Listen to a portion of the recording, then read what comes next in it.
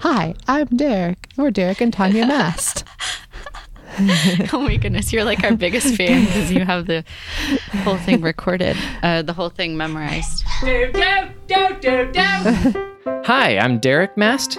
And I'm Tanya Mast. We've got two kids, Rainey and Emerson. And we're set to learn about marriage, parenting, and whatever else comes up.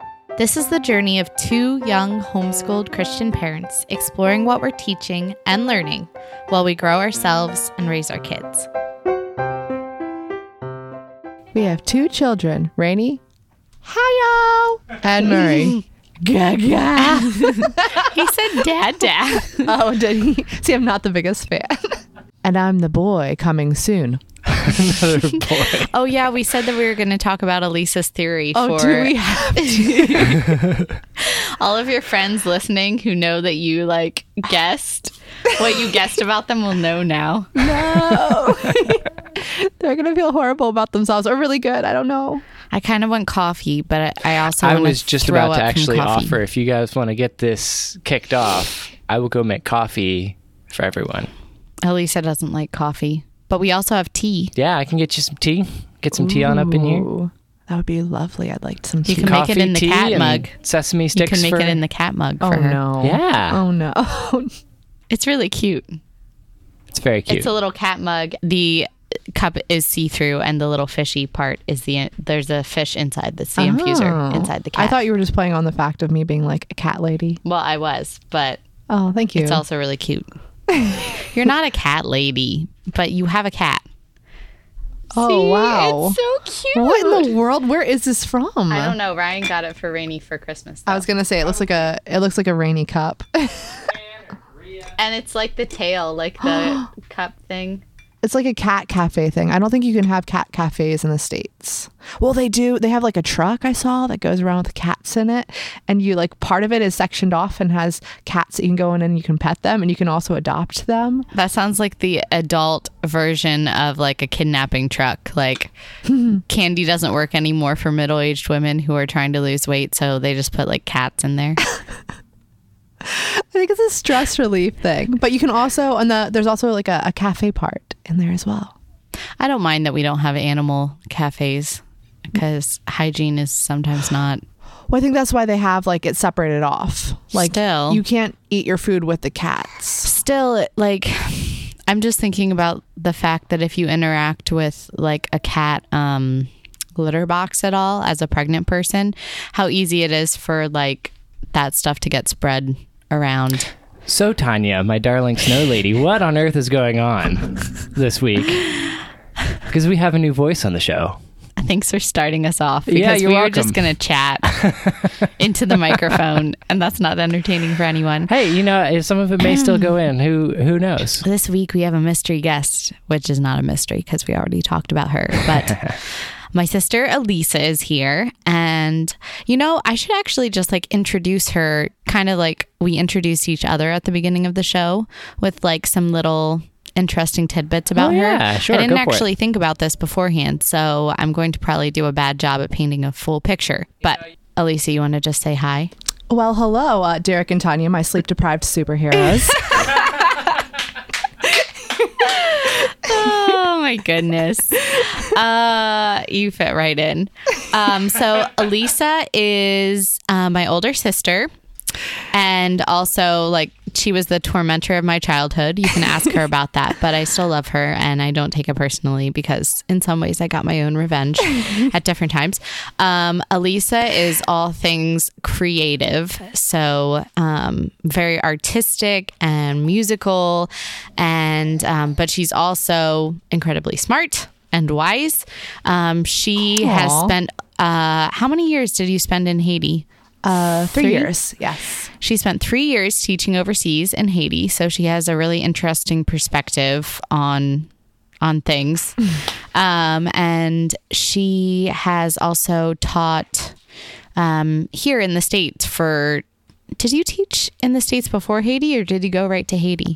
I did my student teaching in the States. But as soon as I graduated, I think I graduated in December and then had my first teaching job in Haiti. I was hired in February. So I went right from graduation over to Haiti. And then now I've been teaching in the States for 3 years as well. This is my third year. Yes. And she teaches art and she's fantastic. And she's already teaching my kids, which I appreciate. This is why you have like talented people in your life, right? Like so that you can benefit shamelessly off of them. Especially if you're homeschooling. Oh my goodness. I was just thinking about the time that I was telling Rainey to smell the crayons and she was sticking them up her nose. Yes. Well, Elisa also takes it upon herself to teach Rainey all of the things that we're trying to not teach her sometimes. Also, she has helped Rainey to grow her Taylor Swift obsession. Mm-hmm. So Rainey is very excited about someday going to a concert with Auntie Elisa. And also superheroes. Yeah. Yeah. Oh, that reminds me. I bought her a superhero dress up bin. It should have arrived today, but it has not yet. Oh, boy. Well, yeah. So Elisa, in a nutshell, very smart, very wise. She's lived in a third world country, and she loves people. Like, I guess you're Enneagram type 2. Very much so, yes. And she will love people with her entire being. I so love very to well. love. Recently, she's been bringing us so many meals with my morning sickness. And I mean, how many meals does she make us, Dee? Derek. What? How many meals did Elisa make us? Like 15 at least? So many meals. Sorry. Now, if we're counting last pregnancy too. Oh yeah, last pregnancy several dozen. And she made up sure. like these frozen fruit blends for smoothies for me because that was like the one thing that I was keeping down. Anyways, she's awesome. If you know her, you know that she likes to travel and adventure and love people. Oh, that was a very sweet introduction. So now what? Derek, you're like our guiding force. Derek is trying to make us coffee and running back and forth. Well, Tanya, I think we should get into what we've learned recently. Oh, poop. I did not write down things that I've learned. That's okay. You lose. I'll come up with something. Elisa has things that she learned too, so. Okay. Sounds good. Yeah. I think that Elisa, did you come with things that you've learned like this week or? Oh, I put down things that I've learned this week. Awesome. That's perfect. Yeah. So go ahead. Things that I've learned recently is I was over at my brother's house and he is a mechanic, and I learned how to replace my blower in my car because it was out. And one thing I really enjoy is I enjoy learning new things. And so instead of someone just doing something for me, I would prefer to learn how to do it. And he got out the blower motor and I took one look at it. I was like, I can fix that. Let me do it. And part of the problem, so I popped the hood and I'm looking around. I cannot find the blower motor, like where it goes anywhere. And so I'm just looking and looking and I could not find it. And he just like laughing at me. And I think he even started like filming me looking for the blower motor. No. And finally I'm just like, I cannot find it. Where in the world? He's like, just look a little harder. You're so close. And I'm just looking. I think I spent a good 5 to 10 minutes looking for this. And then finally I give up. And that's a big deal for me to give up. I don't like giving up on things. I have to kind of prove a point. And he opens the passenger's side door and shows me that the blower is in fact underneath the passenger's console. And so I was looking under the hood in the completely wrong place. And I felt I felt really dumb. There's probably people listening that are like, well, duh, but I would not have called that. So I think that you're fine. You know how to do a lot more on your car than I've ever known how to do. So, Derek, he is going to touch the keyboard, I think. He could play with Play-Doh some. We timed Rainey's nap to work out for podcasting time, but Murray was really tired beforehand. Both of the kids are currently sick. Yay, building immune systems. Mm-hmm. And we could not hold him off because he was so tired. He was falling asleep on me. Excuse me. This week, I learned that if I do not... Well, since I've been so sick, I've been stuck in the house a lot because I've basically been in my bed. And in general, if I don't get out of the house a lot or interact with adults, even when I'm feeling okay, I tend to talk off the ear of the first adult who relates to me recently, which was the specialist at my OB office this week. And I think I told her way more than she ever wanted to know about me. But that's okay. I get interesting backstories that way too, about people's personal lives.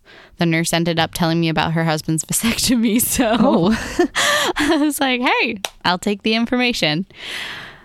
Derek, what did you learn this week? Murray already threw his Play-Doh. He's also like breaking it apart and throwing pieces, but We'll figure that out here in just a second. So one thing I've learned is that newspapers are not terribly relevant to this generation anymore, and I have anecdotal proof. we're not the target audience anymore. Right. Well, so this was what, New Year's, that we were at my parents' place, and there was a newspaper sitting there on the table because Grammy gets up and reads the newspaper every morning, and so she was showing. So it was there, and I bring it down and I want to show it to Rainey, for educational purposes, and I'm like, here, Rainey, this is called a newspaper. This is what people used to read every morning, and right about that time, Rainey runs away screaming, I don't want to do this.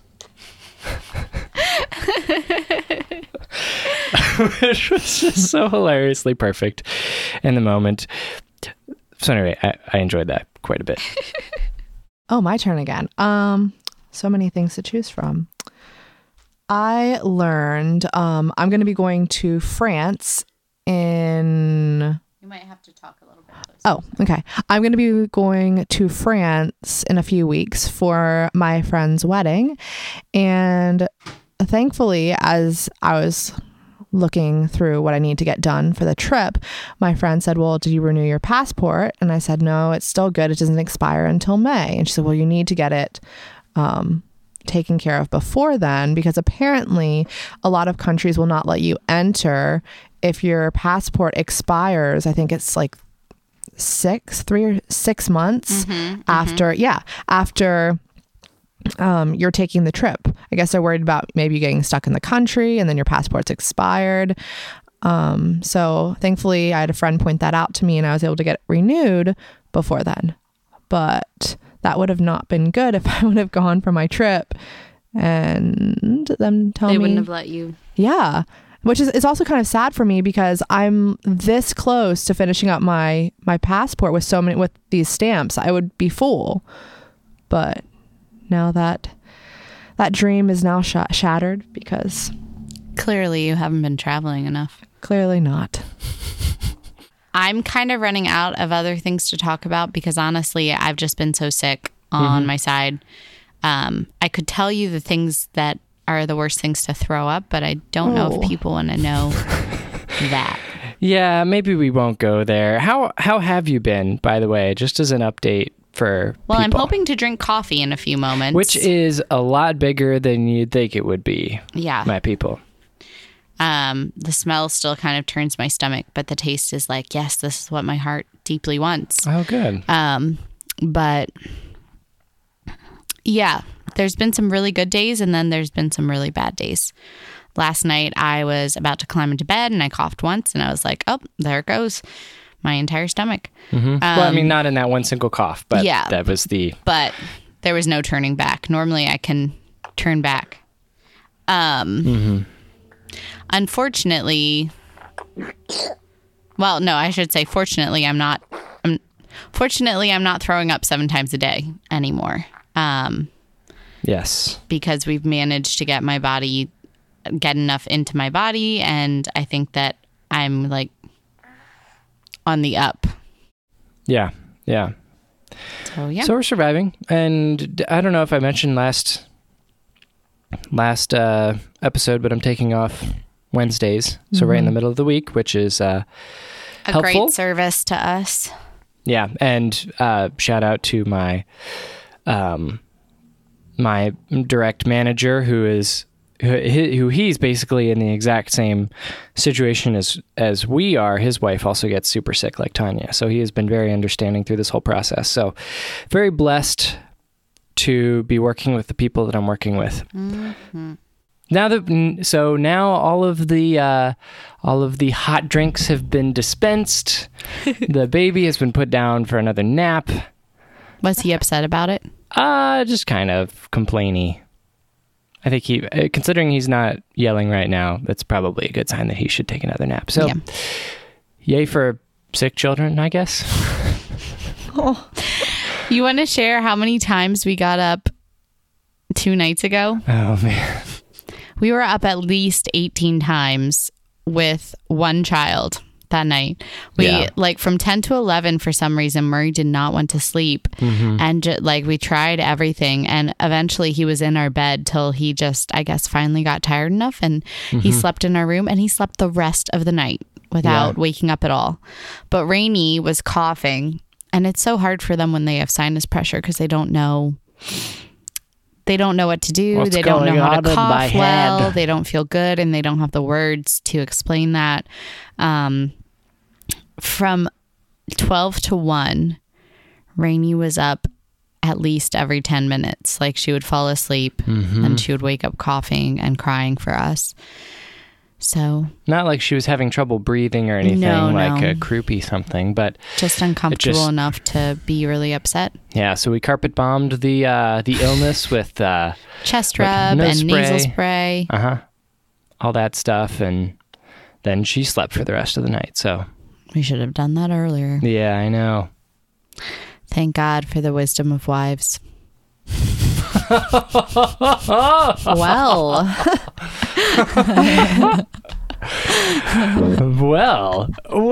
in that case. Listen, I'm not doing a lot these days, but I'm growing a baby and I'm trying to help us survive, so I need to clearly toot my own horn. You're awesome. I am still. Has been no day when I've stop. You don't need to talk more around it. Okay, let's get into the conversation. I love you so much, and you're so cute. This is a good place to start talking about how to not make your single friends feel uncomfortable. All of the single people. Oh my goodness. So yeah, let's get into it. Yeah, so what we wanted to talk about today was basically the best way single friends to love your married friends, and married friends the best way to love your single friends, which has been something that Elisa and I have talked about for years, because we have that unique place that we're in different seasons of life, and she's having completely different experiences and vice versa. So just helping to encourage and value each other's experiences and seasons, and what that looks like, things not to say to one another in those differing seasons, and what to prioritize in those relationships as you mutually respect the different challenges. So, and Elisa has come to this discussion way more prepared than I, because she has gone and had conversations with her married friends and her single friends and kind of gotten all the data back from them. So I'm super excited to hear what she has to say. And then we had a lot of really good response from our listeners. So thanks, guys, for that. Super excited to talk about this. Yeah. Something that I was thinking about as we head into this is just the caveat, and you can say if you disagree with me, Elisa, but that what we might say as single people and what somebody else might say as a single person as the best way to love them might not be the best way across the board. But this is general good ideas. I just think as I was thinking through the ways that I am best loved, a lot of it I think is impacted by my love languages. And I also think that some things that you might say to a single person would really offend one person and would really not offend another. So just generally thinking the best of people and being gracious in conversation, but also communicating when people are hurting you and may not realize it. I would totally agree with that. Just based on what I was hearing from other people that I spoke to, even talking about like, these are things not to ever say to your single friends or to your married friends. I feel as if I can share my stories of things that have bothered me, but they're definitely not the same things that have bothered other people, or some things my friends, if someone said to me, my friends would be really offended by, but I wouldn't be. So again, like what Tanya was saying, the 3 words that I kept hearing the most from my married and single friends were how important communication is, number 1. Secondly, intentionality, how important that is. And lastly, grace, just really giving grace to each person. You know, you're in different seasons of life, and you're not going to necessarily understand where the other person's coming from. And that's where the grace comes in. And thankfully, you know, God gives us that grace, and showing that to other people is just so important. That's so good. So why don't we start with things that you shouldn't say to single people? Because I am looking forward to this, and I'm sure that BuzzFeed style. I'm sure that some of Elisa's horrible things that people have said to single people have come from me too, just to like clarify and walk into this graciously, because yeah. I was recently in a conversation. I was telling Derek about this, and I think I told Lisa too. I was at a party, and I was talking to 2 of my older single friends, and they were trying to figure out if online dating or meeting someone like in a bar, which one was more difficult and what the pros and cons were. And they were saying, well, it's really nice to be able to like kind of research up on a person online. And in my head, I was thinking, like, what do I have to add to this conversation? And I was like thinking the times that I have, like thinking back, the times that I fell for people was when I met someone and I may have not even necessarily been attracted to them, but whenever we hit that point where they're talking about what they're most passionate about, that's when I like fall for a person. When they're expressing like what they're most passionate about and getting excited, like that's contagious to me. And so I was thinking like, well, like I wouldn't get that if I was online. And then I was like, Tanya, you talking to myself in my head, I was like, Tanya, you are incredibly naive because you got married at like age 22. And basically to the second person you seriously dated, and you have not even begun to experience what these people have experienced. Just like keep your mouth shut and listen and try to learn. And that's where that ended up going. But I realized that I can't even begin to comprehend a lot of the experiences that people have had in the dating world and how much even things have changed in 5 years' time. Anyway, so go ahead. I'm going to stop talking now. Okay. So again, these are just things people have said to me and have been, I wouldn't even say have been like extremely hurtful, because I like to think that I try not to allow what people say like once or twice really affect the relationship at all. They're most likely just dumb. Yeah. They're not like trying to hurt you. Exactly. They try to think the best of the situation. And some of them are my own insecurities as well.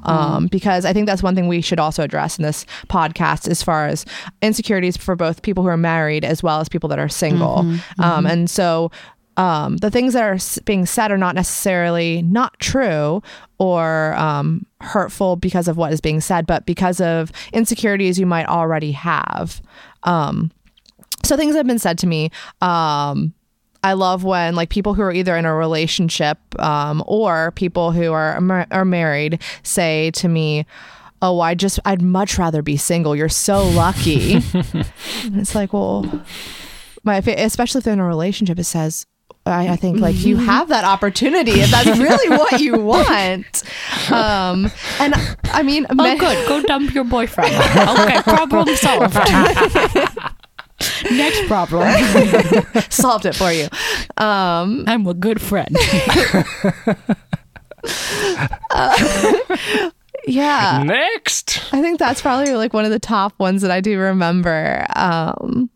And then other people trying to like give you dating advice, as far as being like, I'm 30, and so I'm now in the Lancaster area. I've hit the old maid status, and You hit the old maid status at like 25 in Lancaster. Let's be honest. That's true. And in some circles, even It depends, younger. yeah, it depends on Yeah. the circles. I dated someone and we didn't get married. I'm never getting married. yeah. So all We of can the- laugh, but it's very sad and it's a lot of pressure for people in this area. It's a lot of pressure.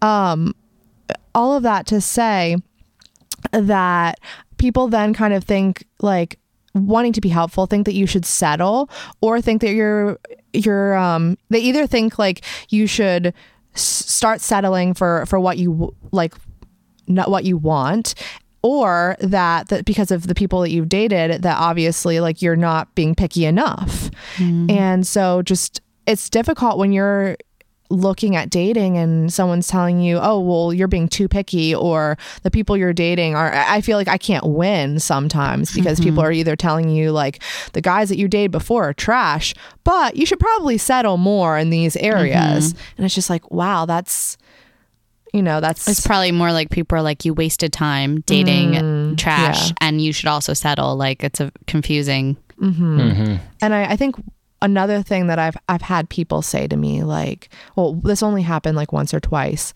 but I actually had a parent not wanting their child to spend time with me because Elisa has dated so many people and not married the first person that she was with. And Elisa has not dated a lot of people. Like your relationships are not like 1 week length or something like of course that. Not.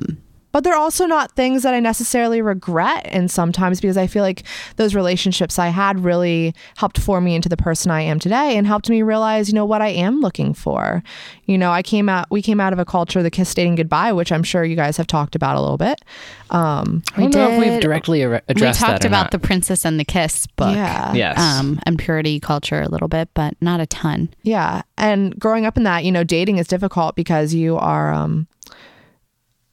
expected to marry the person that you're dating, and when it doesn't work out that way, not only do you feel a sense of shame, but if people address that can be challenging. And then did you know that they just released a documentary I think where he apologized for all of that? Yeah, I did watch that, and I thought people were being he's pulling those books. Yeah, he has Off the shelf. Yeah. I felt people were being some too hard on conservative him. person somewhere that's like copying it on a to give to the generations. through the Find them all. night. We must save the truth for the generations. Sorry. That's a big- Last thing. The last thing is when people try and like don't know how to necessarily comfort you in your singleness. And I don't want to make it sound like, oh, I'm so upset that I'm single. Like that's not the case. There are different times of life, different seasons, and there's times when I'm just like, this kind of sucks, and then there's other times when I'm in a relationship and my friends will tell me you're completely miserable with this person. And then there's times where like where I'm at right now where, I've just kind of surrendered that and realized, there's a lot of awesome things going on in my life right now that I wouldn't be able to do if I was in a relationship. And I'm not going to focus on being in a relationship right now. If that happens, then that's great. But I've had people who will come up to me. I remember like when Tanya got married, people coming up to me and just saying, oh, it must be so difficult having your sister getting married before you. You really should make more of an effort. Like I would go, have you thought about changing churches? It's like, because that's why I go to church, to try and, The unsolicited advice is just the best. Yeah. So I think those would probably be the things that I remember the most with people saying to me. Unfortunately, you always get unsolicited advice, but some of it falls on way more tender areas of your heart. So... yeah. I had people saying that to me at your wedding. That was like really. And it also seems like some of my life changes have fallen on really difficult stages of your life. So you've had to find a way to rejoice with me while also like, I don't think that it's wrong as a believer to mourn the loss of a season that you thought was going to come earlier in your life. Like, I mean, just like I mourned a miscarriage that I thought I was going to be meeting my second child. I don't think it's wrong to like say, God, like I thought that this was what life was going to look like and it doesn't. And I'm having to like release that. I think where it can become dangerous, and something I realized in myself, is when like envy starts taking over. And like there was a part in my life where like I felt myself like that green envy becoming such a thing that it was almost like the Hulk, you know, inside of you, just like makes you into a person you're not. And I had to come to the realization, like, it's okay that you're upset or you're sad about this, but you know, can you step outside of your own self for a little bit and put yourself in this other person's shoes and choose to have joy for this person who you love so dearly, who's having the things that you really want. So if you were experiencing those things, wouldn't you be happy? And kind of, you know, that's part of like selfishness, that Satan can use that envy to create selfishness within you. And I will say that if the people in my life who matter the most to me, aka Elisa and a few other people, if they're not there celebrating and reveling in the moment that means so much to me, it feels like half a party. Like it doesn't feel like the real thing. Yeah.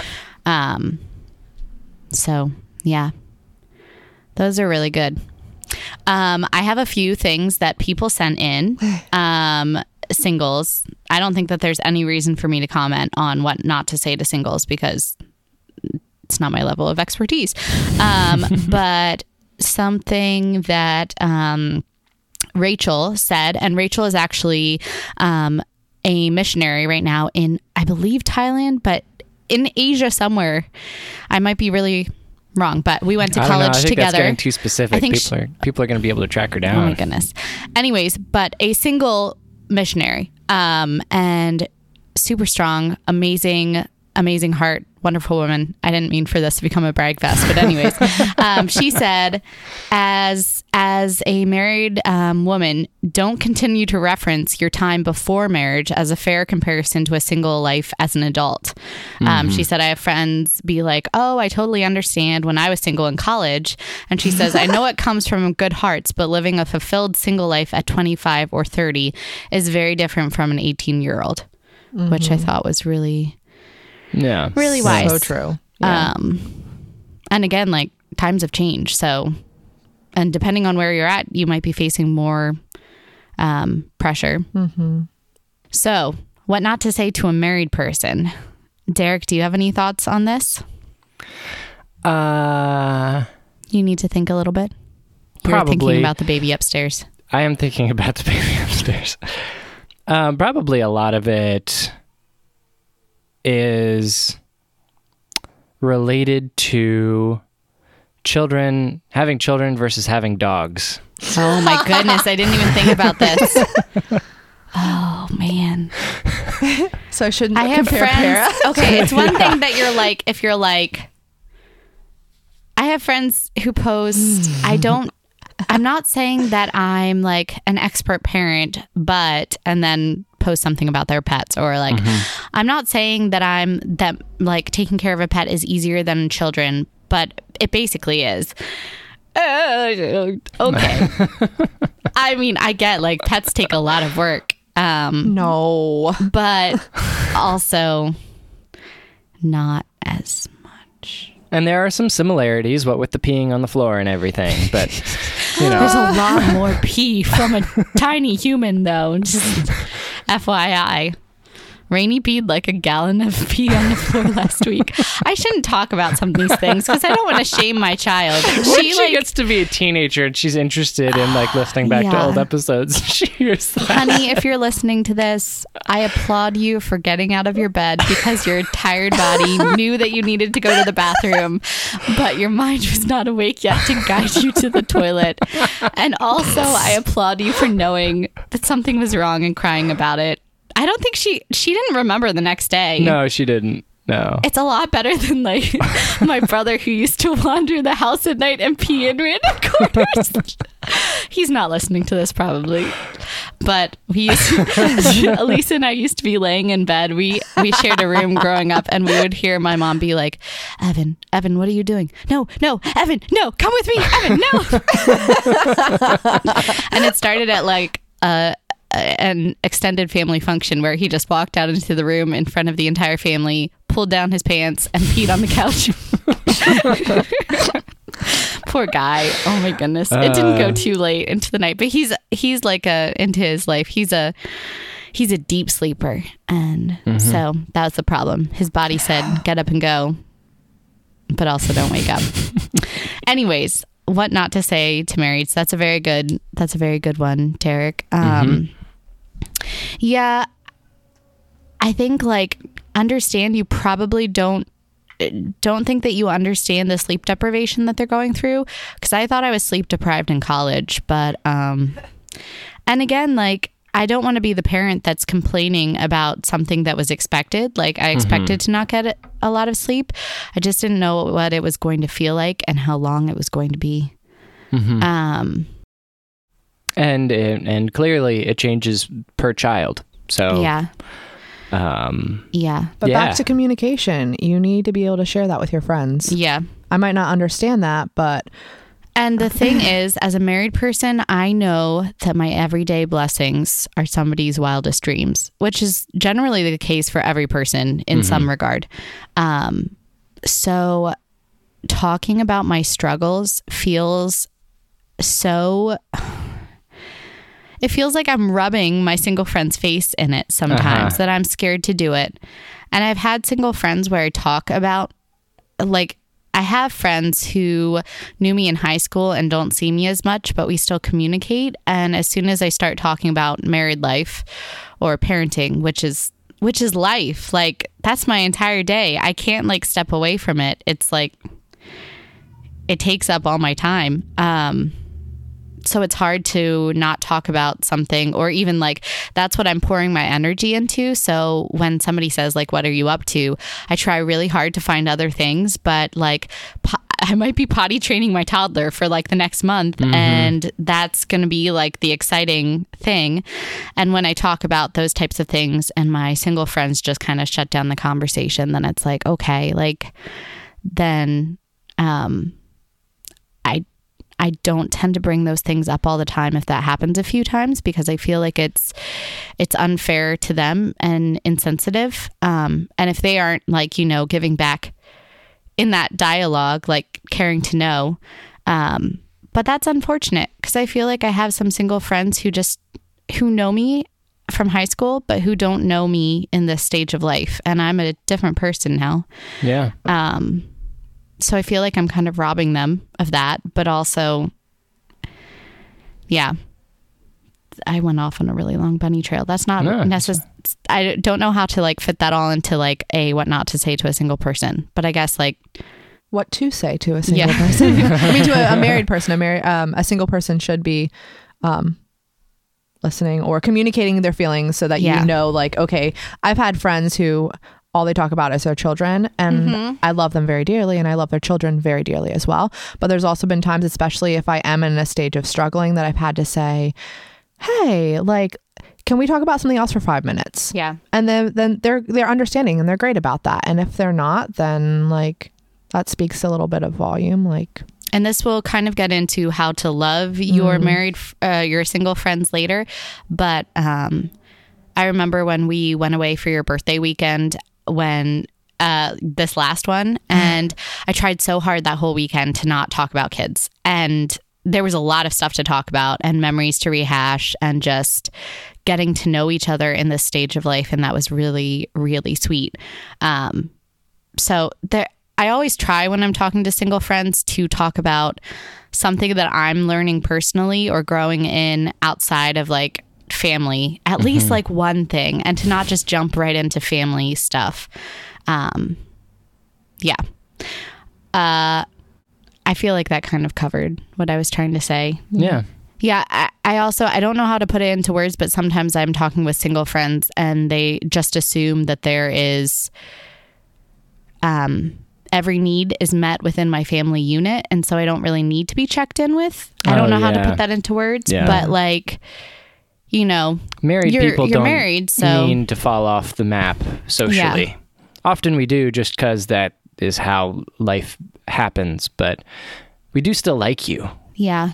You know, and yeah. I guess that also, like, again, looks like when I'm talking to a single friend and I hear everything happening in their life, but they don't think about asking me maybe what's going on in mine. Oh, yeah. And again, maybe sometimes that's on me that I need to be like, well, what's going on with me? Put that out there. But yeah, I think that a lot of times they assume like your husband is checking in with you, so you don't need to have those other friendships. But like my single friends are like an amazing, incredible, challenging resource in my life that like are ministering to me in an entirely different way than my husband and my family unit. And it may not seem as pressing again because like my single friends need people checking in with them even more because they don't have that unit. But when people just assume that I don't ever need to be checked in, I guess. And Elisa is really good to just like send a text now and then or to invite herself over, which we can talk about too, how to love your married friends. And maybe I should just transition into that. Yeah. Well, I was going to say, I keep on saying before transitioning into that, it might be good from what you're saying is I would like to talk about at some point in the episode, we'll pause maybe, why is married friendship and single friendship so important? Mm-hmm. Like, what are the necessities for it? And number two, what are some insecurities that we carry that might affect the friendship? Mm-hmm. That's good. And I haven't thought about those things very much. I mean, I have thought about them before, but not in relation to this episode. You go ahead and share because I feel like I'm going to just nod in agreement. Okay. Well, first of all, I was kind of thinking about 1 Corinthians 12, where Paul talks about the body of Christ and about how there's a reason for every part of the church. And I feel like singles and marrieds are important parts. And it's so important for you as a person, I believe, to have friends that are in different walks of life. Maybe it might be, I have a good number of friends who are single and who are married. I have male and female friends, and they all bring something different into my life. And so the knowledge that you can gain from that. And even when, as a single person, Derek and Tanya's relationship has really inspired me as I'm thinking about how do I want my dating life to look? And I feel like Derek has way more insight into your life sometimes than I do. Like, you're asking me a question and he's like answering. I'm like, I don't know. And he's like answering from a guy's perspective. Yeah. And that's so important. And even like Derek is such an amazing husband to you. And that has really kind of made me think about the kind of guys that I'm dating. What am I looking for? And again, like trying not to settle for less than what is God's best. Which is one question that Rachel gave was, how do husbands fit into the married single friendships? Ooh. And I think that's a huge thing. Like, love it. Also, Derek totally enables me without any guilt to go out and hang out with my single friends. And Elisa sometimes, like, I'm like, this needs to happen. How can we do it? And there's no question from him. He's like, yes, this is valuable time. This is valuable for both of you. Let's get it on the calendar. And I will say that both, like, my best friends that I've had since high school, like they're my closest friends now, will be, of course, like our couples, like, well, they were not couples when I knew them, but Emily and Dylan and Mary and Blake, and then you and Derek. And they're people that I spend time with as couples. And the men are just so incredibly protective of me. And I really respect them and I spend time with them, and it really helps a relationship that I can hang out with just their wives who have been my friends for a long time, but I'm also friends with the guys, and so we can have very comfortable times like with them and me, and I don't feel like a third wheel. Please don't be that couple that's like all over each other, because that's the one thing that every single person that I talk to, when I was talking about like what things they wish married people were, they would know. They're like, they can be all over each other in private. Why do they feel the need to do that like in front of us? And so that's a little nugget that I'll pass on to you married people. And there goes the nugget out the window. I'm just kidding. But like, I know that for Derek, he feels especially loved when I love him physically in front of other people. That sounds really weird. Like, there's still a line. Just start taking off your clothes. Oh my goodness. We sorry. Are like, I before we had kids, I was like sitting on Derek's lap in church, and people have said that that's encouraging to them, but I know that there are people who are not encouraged by that. So. Do you want to share, because I know that you've mentioned things before, is there a way that husbands shut down friendships or hamper friendships? Because I know that you've run into that in the past. Yeah. And I mean, I think it just also has to deal with like the men who my friends, most of my friends have married, are extremely supportive of our relationship. And they're also really chill and laid back. Like they don't feel the need to demonstrate their masculinity by being in control of their wife. And I have some friends though who their husbands are extremely controlling, to the point that they're like, I had one friend who the husband said, if anyone comes over, I need to know at least 24 hours ahead of time. Otherwise, I will not open the door for anyone, including your family. And I'm like, that's really controlling. And so I think when maybe I try to tell Derek when you're coming over, but totally don't tell him all the time. And he walks in and he's like, oh, hi, Elisa. And is like happy about it. Yeah. Well, I mean, and I think that's, you definitely want to tell your partner like what like that someone's coming over, or like ask them about it, make sure it's okay. But I think then there's also a level where you can be controlling or feel threatened by the friend. My friendships, I really try and support the marriage. So like if I feel like my friend is not respecting her husband and she comes to me complaining about it, I'll be like, hey, you're in the wrong. You need to go apologize for this. And it might be a little weird, but we have that level of friendship, and the husband knows that I'm going to be supportive of their marriage. That's good. Yeah. Derek knows that like I'm going to be a better wife for getting to spend time with my single friends too. So Tanya, why should married friends have single friends? Well, free babysitting. Yeah, well, you're not wrong. That's the only reason. No, I feel like I said it before, like your singled friends have strengths and can challenge you in completely different ways than your family unit can, and the married people in your life and around you who are mentoring you can. Like Elisa has seen so many different life experiences than me. And even now she's walking through singleness at an older age. I feel like that sounds really bad to say. You're not that old. But like at an older age than what I've experienced, she has so much wisdom to share. She has things to give my children and like model to my children that I cannot model to Rainey. Like I hope that Rainey has seen Elisa in this stage, and I hope that we as parents have impressed upon her that she doesn't have to be a wife and mother if the Lord calls her to something else. And Elisa is modeling like joy in her season for Rainey. I honestly think Elisa is like Rainey's hero and her favorite person to be with. Aww. Other things I think I wrote down. But let me think. I think that a lot of it is like so much of my growth is happening within my family unit that my single friends, challenge me outside of that space. And Elisa can encourage me creatively and just give me a fresh breath of perspective. Did I miss anything? No, I think also for both, like it means a lot when you speak into my life and encourage me in ways that you see me growing that I don't even see. And but I mean that's in any friendship. And vice versa. Yeah. And do you want to talk quickly about insecurities that? Yeah, I think that often when I'm talking to single friends who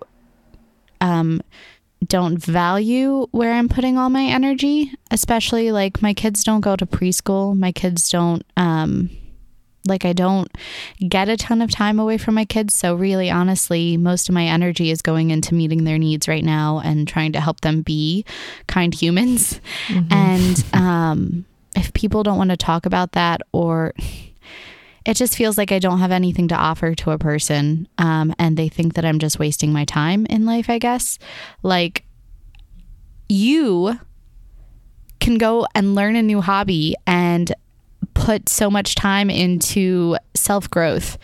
And I remember when I could just like sit down and watercolor and teach myself something like that. And there would be a lot of like high praise for me having something like that to share. And I just like, my children are my works of art right now. That's like where all my time and energy and sweat and tears are. And if people don't value that, then it just feels like people are like, well, like I don't know how to put that into better words. It but feels like they're discounting you because so much of you is put into your children. yeah. So if people aren't caring about your children, that sort of thing. Yeah. Yeah. That makes sense. And I think a lot of people would be like, put your kids into preschool and have more to show for your life. But my time with them is like a personal investment that I feel like challenged and convicted to do.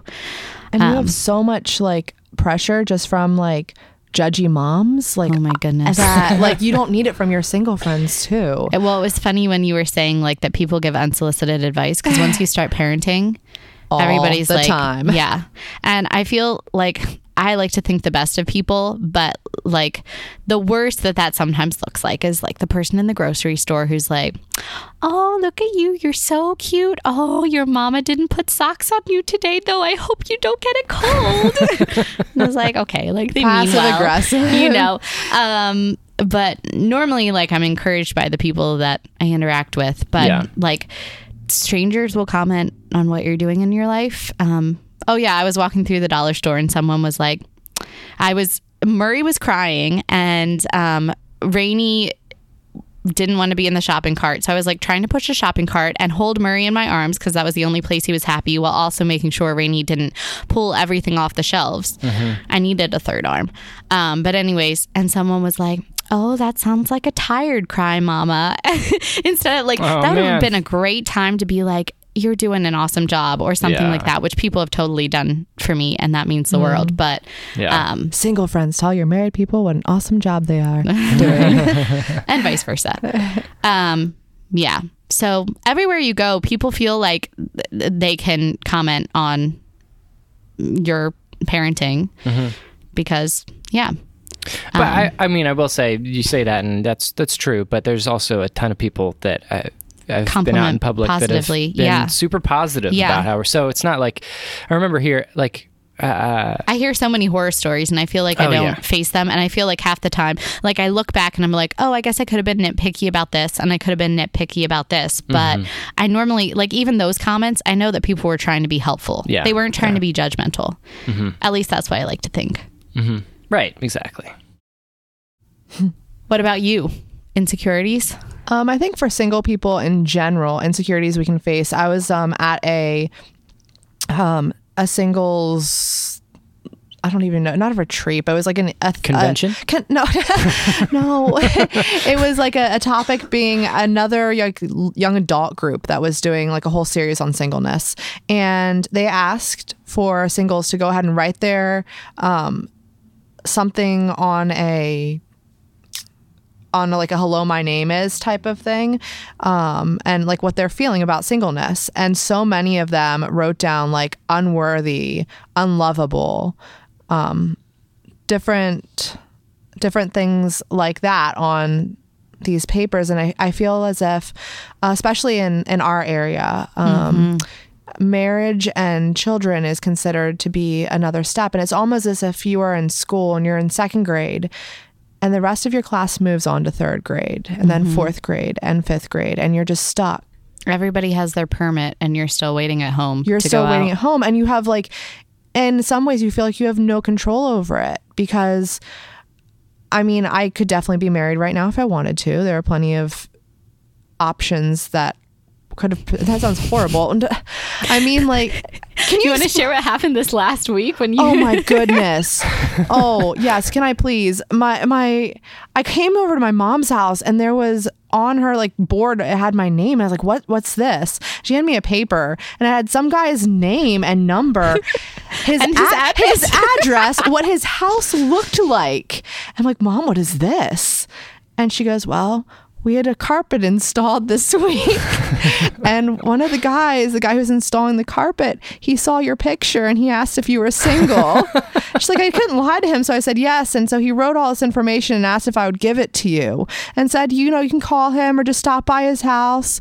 And I'm like, Mom, is this someone you know me pretty well? Stop by my house, visit my basement, is this someone that you stay think forever?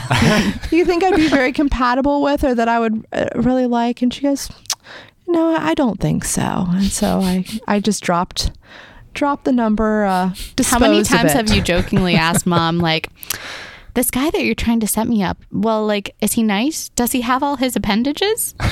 Oh, he doesn't? How many times that happened once. That happened one time where my mom was asking me what I was interested in. I jokingly was like, well, at this point in my life, as long as he has all of his appendages, we're good. And she goes, well, is that a deal breaker? And I come to find out, and no, apparently, yeah. No, but going back to there are great people out there missing appendages. Well, yes, it was literally a joke. Yes, no, I have nothing. Yes, wow. Now I'm coming across as very shallow. Oh my goodness! Just take the guy who's missing the appendage, Elisa. I really, yeah. So I guess, yeah, we feel like we haven't, in a way, like, graduated, and that can bring on some insecurities as far as feeling like, what do we have to offer? We're less than.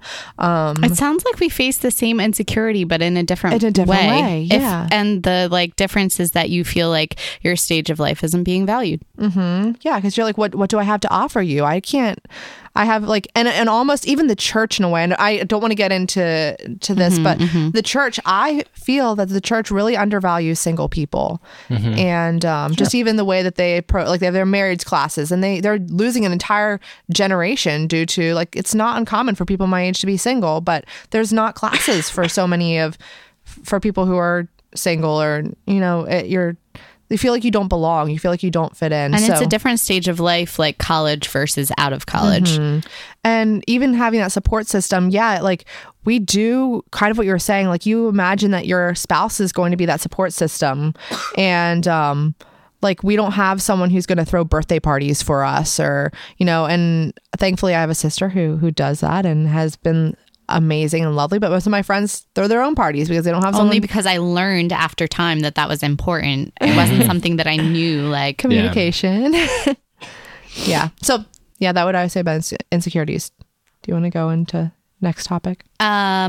Just some listener feedback. La, one of our listeners, and I'm not sure if her name is Lauren or Lara, because it's Lauren, I think, but I've always called her La. So anyways, she said, acknowledge each other's struggles, even if you haven't personally experienced them. Yeah.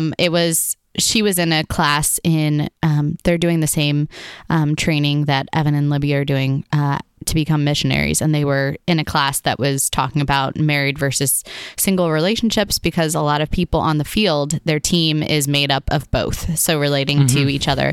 And she said, I think a shocker for me in this class was what people have said to singles. I didn't know how often they were categorized as singles, or how often in a day people try to encourage them to marry or try to unearth why they aren't married yet. Just like what you said. And she said, I just see them as people and include them in everything. And she said maybe that's because of her, family relationships that she knows are important.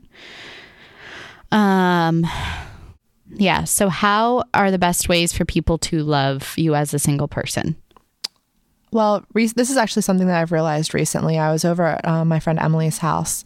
I don't think I told her this, but she'll find out when she listens. But I was really tired. I'd had a really long week at work. My master's papers were due. There were a lot of things going on. I was just exhausted. And the next day, I wasn't really keeping up conversation. And as I left, I just kind of felt a sense of, like, what do we have to talk about anymore? Like, you know, she's a mother and is a wife, and that's pursuing that's what she's pursuing. And I'm focused on my career and education. Like, we can reminisce about, like, the old times, but what do we have to talk about anymore? Like, what do I have to offer to her life?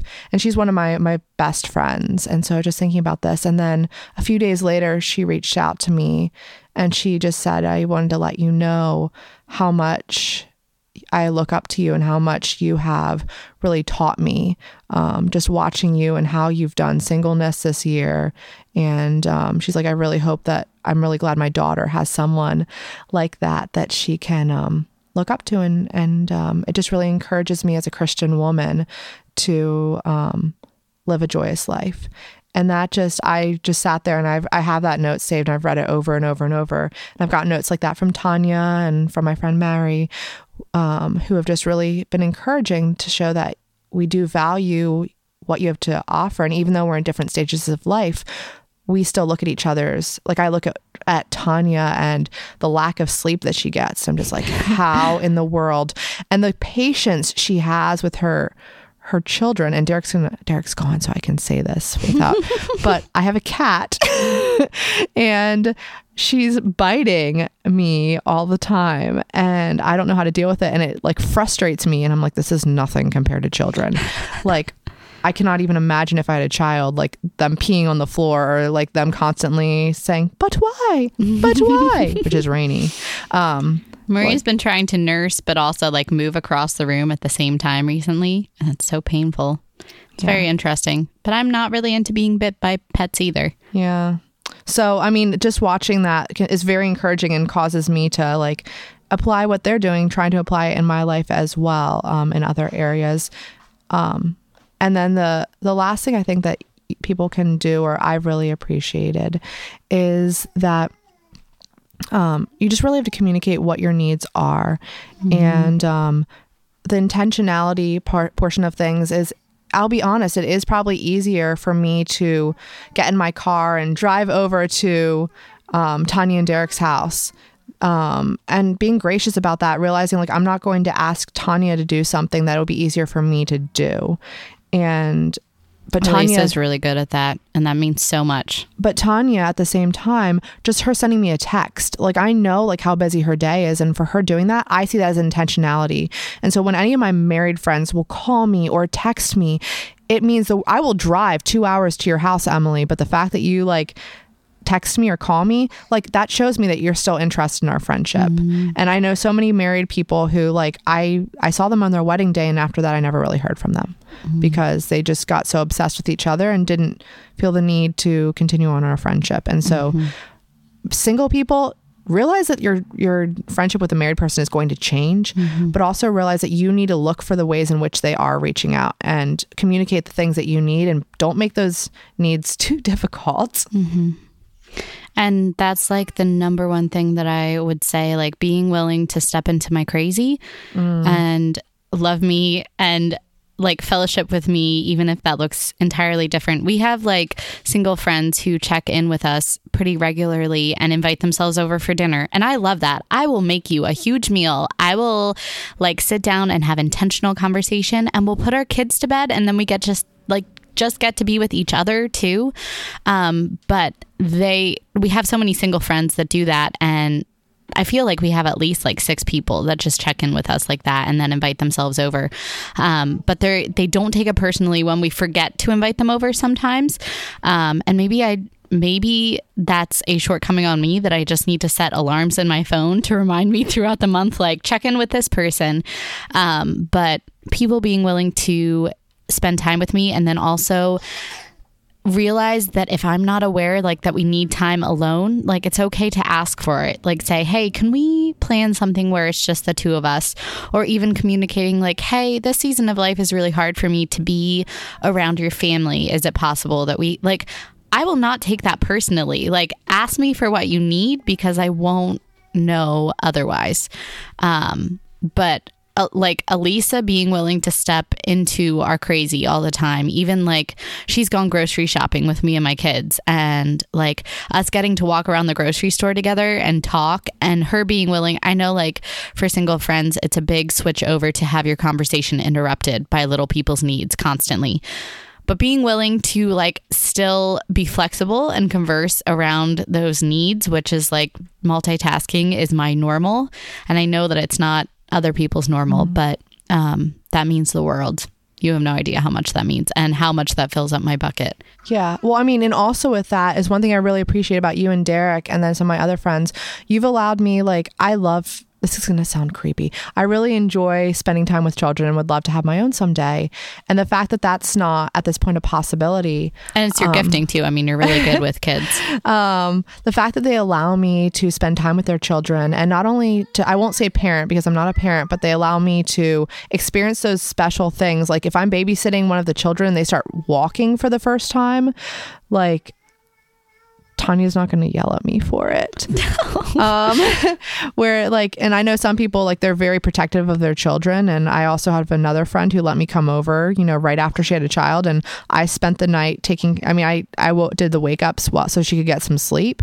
And she was like, I feel so bad. And I was like, no, this is like amazing for me because I can't have this experience, and I'd love to experience this. I feel like you've gotten to take Rainey to some places for the first time too, and like see her responses without us, which is fun for us. And like Elisa documents those things, which is awesome. But I love that she gets to have those special moments, just her and our child, that they get to attach that memory to her first. So best ways to love single friends.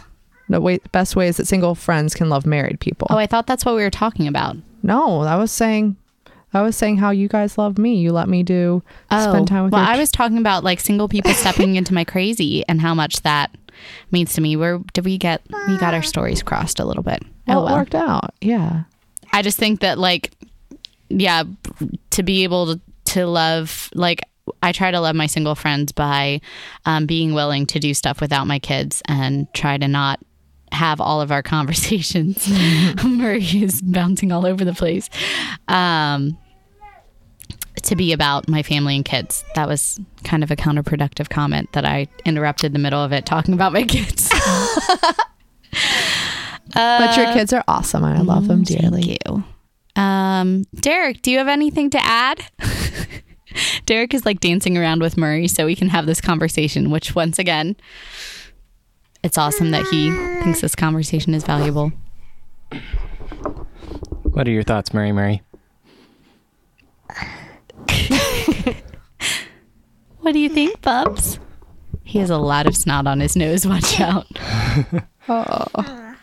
Well, I don't have a whole lot more to add. So you guys are awesome. TJ had some kind of unrelated to our topic, but questions that he sent in for the episode. So should we cover those? TJ. Sure. Thanks for Shall we do giving that us and some then we'll questions, wrap up? TJ. Yeah. Sounds good. TJ said, Gary Thomas has said that the purpose of marriage isn't your happiness, but the growth of holiness in God. Do you believe that to be true? You read the Gary Thomas book, so. I read it too. Did you? Yeah, well, part of it. I was reading it through it with my best friend, and then he broke up with me, so we stopped reading that book. Sorry, say the statement again. The purpose of marriage isn't your happiness, but the growth of holiness in God. Agree? Sacred Marriage is what it's from. There, well, yes and no? Yes. I mean, yes, that is certainly one of the reasons. Everything is supposed to bring about glory to God. Yeah, everything is to bring glory to God. That's and just to default. grow us.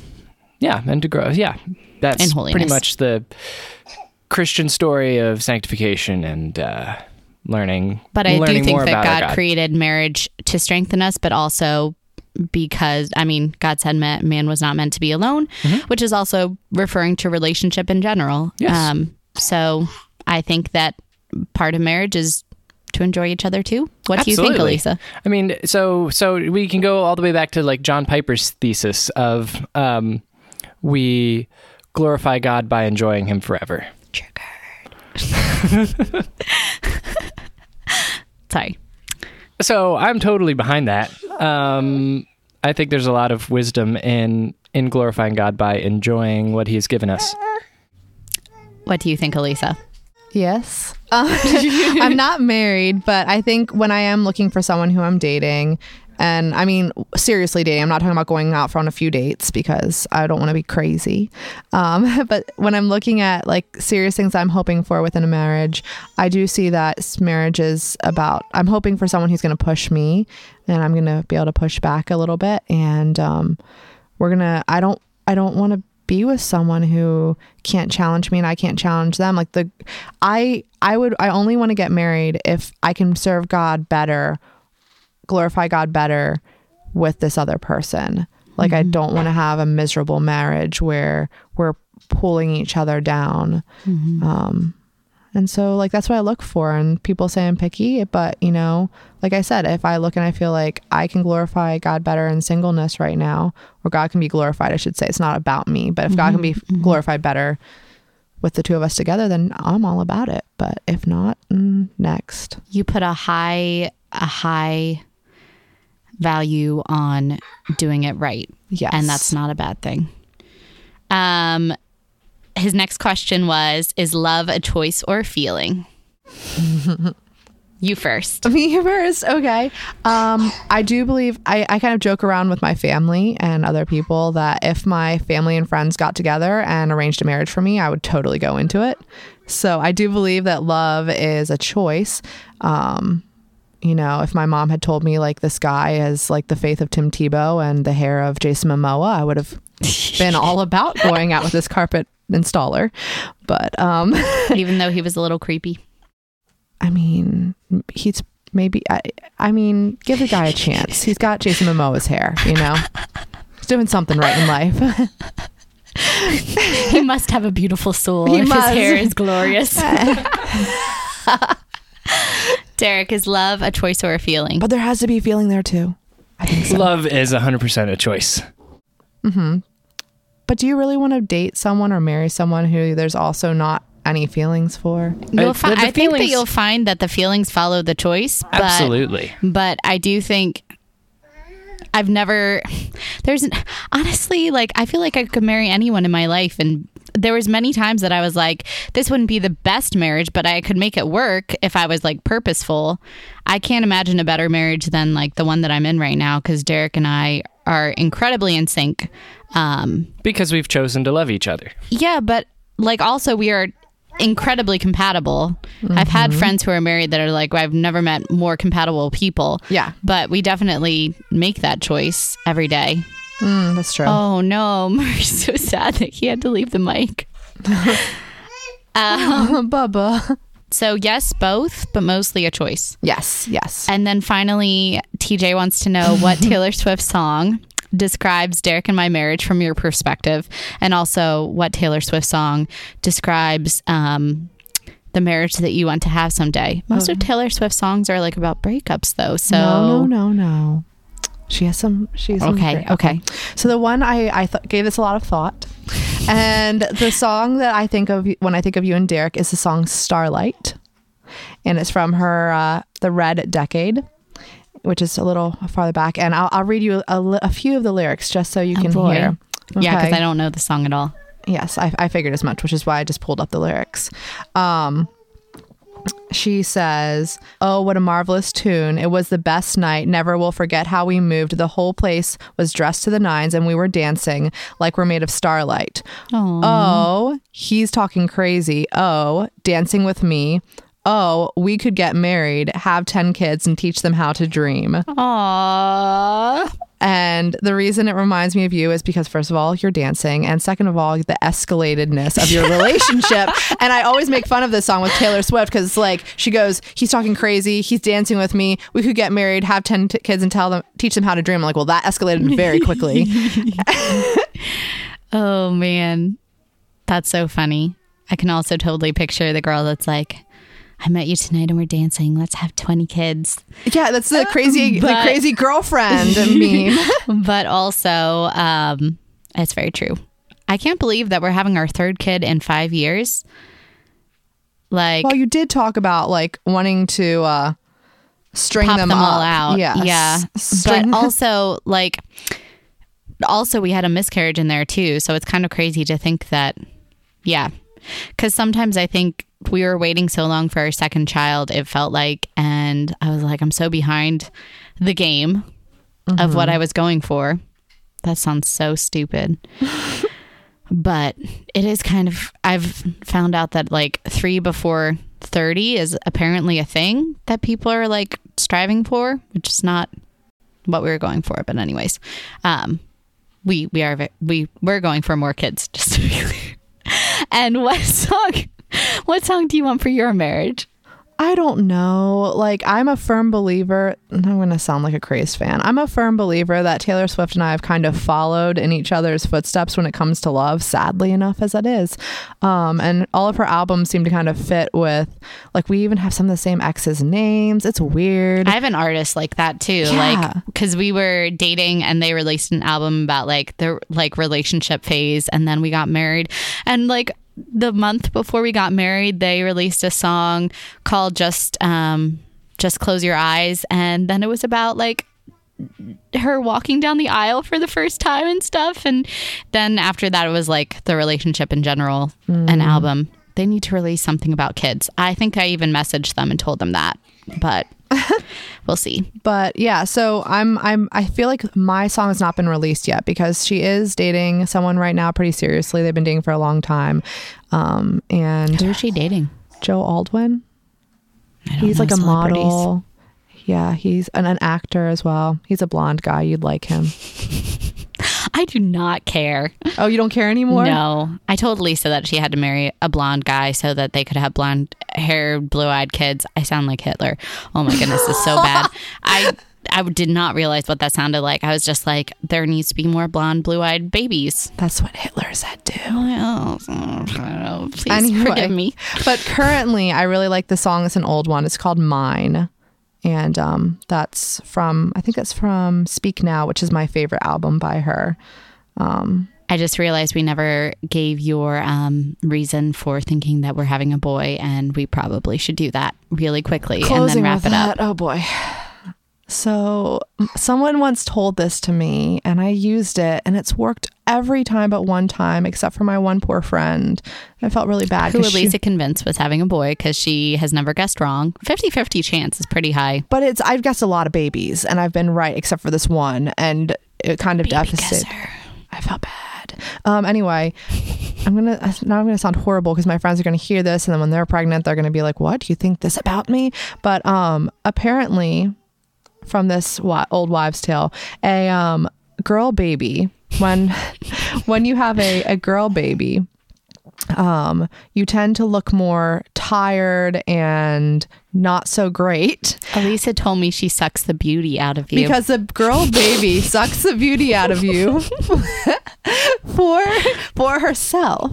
And then, but if you're having a boy baby, then you stay beautiful and you have that pregnancy glow and all of that. And you just, because the boy does not need that beauty. Elisa thinks that I'm having a boy, so I feel so good about that. I just started breaking out right now, and I feel like I have no color in my face because I've been vomiting for so long.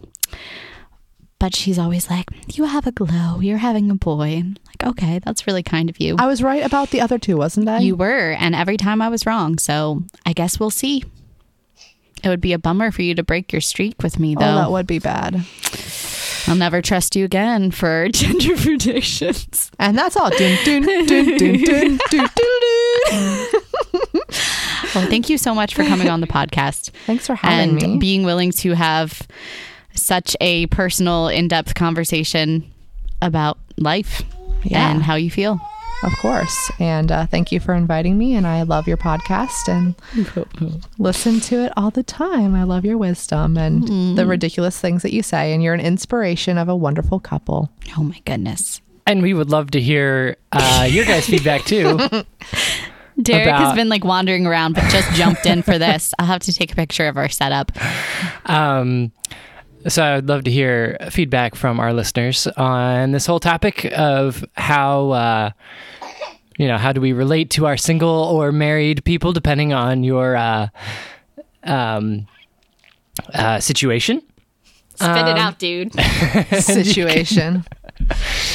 And you can do that on Instagram at Set to Learn. You can DM us, or you can send us a voice message at settolearn.com/talk. So, and y'all, thank you so much for all the feedback that we had for this episode. It's awesome. Bye. Hey, Derek. I love you. Hey, Lisa. I love you too. I love you all. I feel violated. Nope. We're not kissing through microphones now. Thanks for joining us. If you want to follow or talk to us, you can do that on Instagram or Twitter at Set to Learn. And our website is settolearn.com. Keep learning, and we'll see you next time.